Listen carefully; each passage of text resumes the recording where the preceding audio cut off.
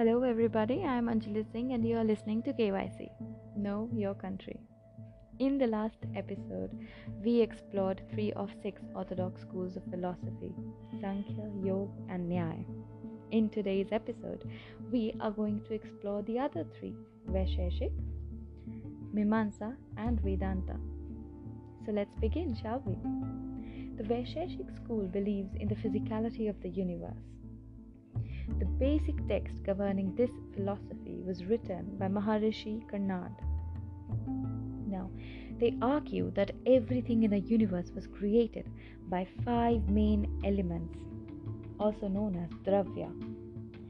They are fire, earth, water, air, and ether or sky. This school has a scientific approach and they developed atomic theory. That is, all material objects are made of atoms. They explain the phenomena of this universe by arguing that atoms and molecules combined to make matter, which is the basis for everything that can be physically touched or seen. They are credited with beginning of physics in the Indian subcontinent. Now, even though they argue for scientific thinking, they believe in God and laws of karma. They believe that God decides the merits or the demerits of our action, and accordingly we are sent to heaven or hell. They believed that salvation can be achieved and that it was decided by the wishes of the God.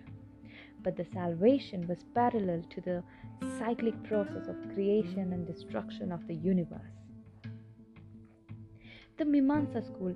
Now, the word Mimamsa literally means the art of reasoning, interpretation, and application. This school focuses on analysis of the texts of Samhita and Brahmana, that are portions of the Vedas. They argue that Vedas contain the eternal truth and are repositories of all knowledge. And if one has to attain religious merit and acquire heaven salvation, they would have to fulfill all the duties which are prescribed by the Vedas. The texts that describe the Mimamsa philosophy in detail are the Sutras of Jaimini. Now, this school argues that salvation is possible through performing rituals, but it is also necessary to understand the justification and reasoning behind these Vedic rituals. They believe that once we achieve salvation, we would be able to break free from the unending cycle of life and death. Now, this school was used as a device by the Brahmanas to maintain their clout over the people and continue to dominate the social hierarchy, because most humans did not understand the rituals properly and they had to take the assistance of the priests. Now, the Vedanta school. Vedanta is made of 2 words, Ved and Ant, that is, the end of the Vedas. This school upholds the philosophies of life as elaborated in Upanishads. The oldest text that formed the basis of this philosophy was the Brahma Sutra of Badrayana. Now, this philosophy propounds that Brahma is the reality of life and everything else is unreal or Maya. Furthermore, the Atma or the consciousness of self is similar to Brahma. This argument equalizes Atma and Brahma, and if a person attains the knowledge of the self, he would automatically understand Brahma and would achieve salvation. This argument would make Brahma and Atma indestructible and eternal. Now, there were social implications of this philosophy, that is, that true spirituality was also implicit in the unchanging social and material situation in which a person is born or placed.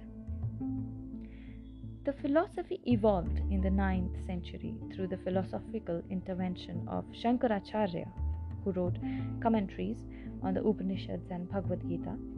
His changes led to the development of Advaita Vedanta. Another major philosopher of this school was Ramanujan, who wrote in 12th AD.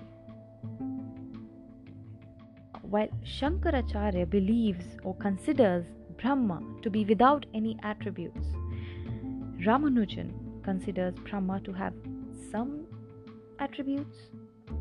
Shankaracharya considers knowledge or Gyan to be the main means of attaining salvation.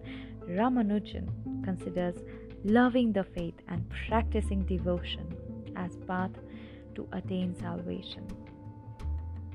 The Vedanta theory also gave credence to theory of karma.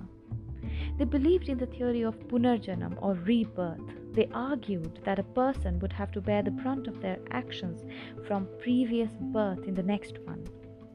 This philosophy would also allow people to argue that sometimes they suffer in the present birth because of a misdeed of the past, and the remedy is beyond their means except through finding of one's Brahma. In the next episode, we will explore the heterodox schools of philosophy, the Buddhist philosophy, Jain philosophy, and the Charvak school or the Lokyat philosophy. Till next time.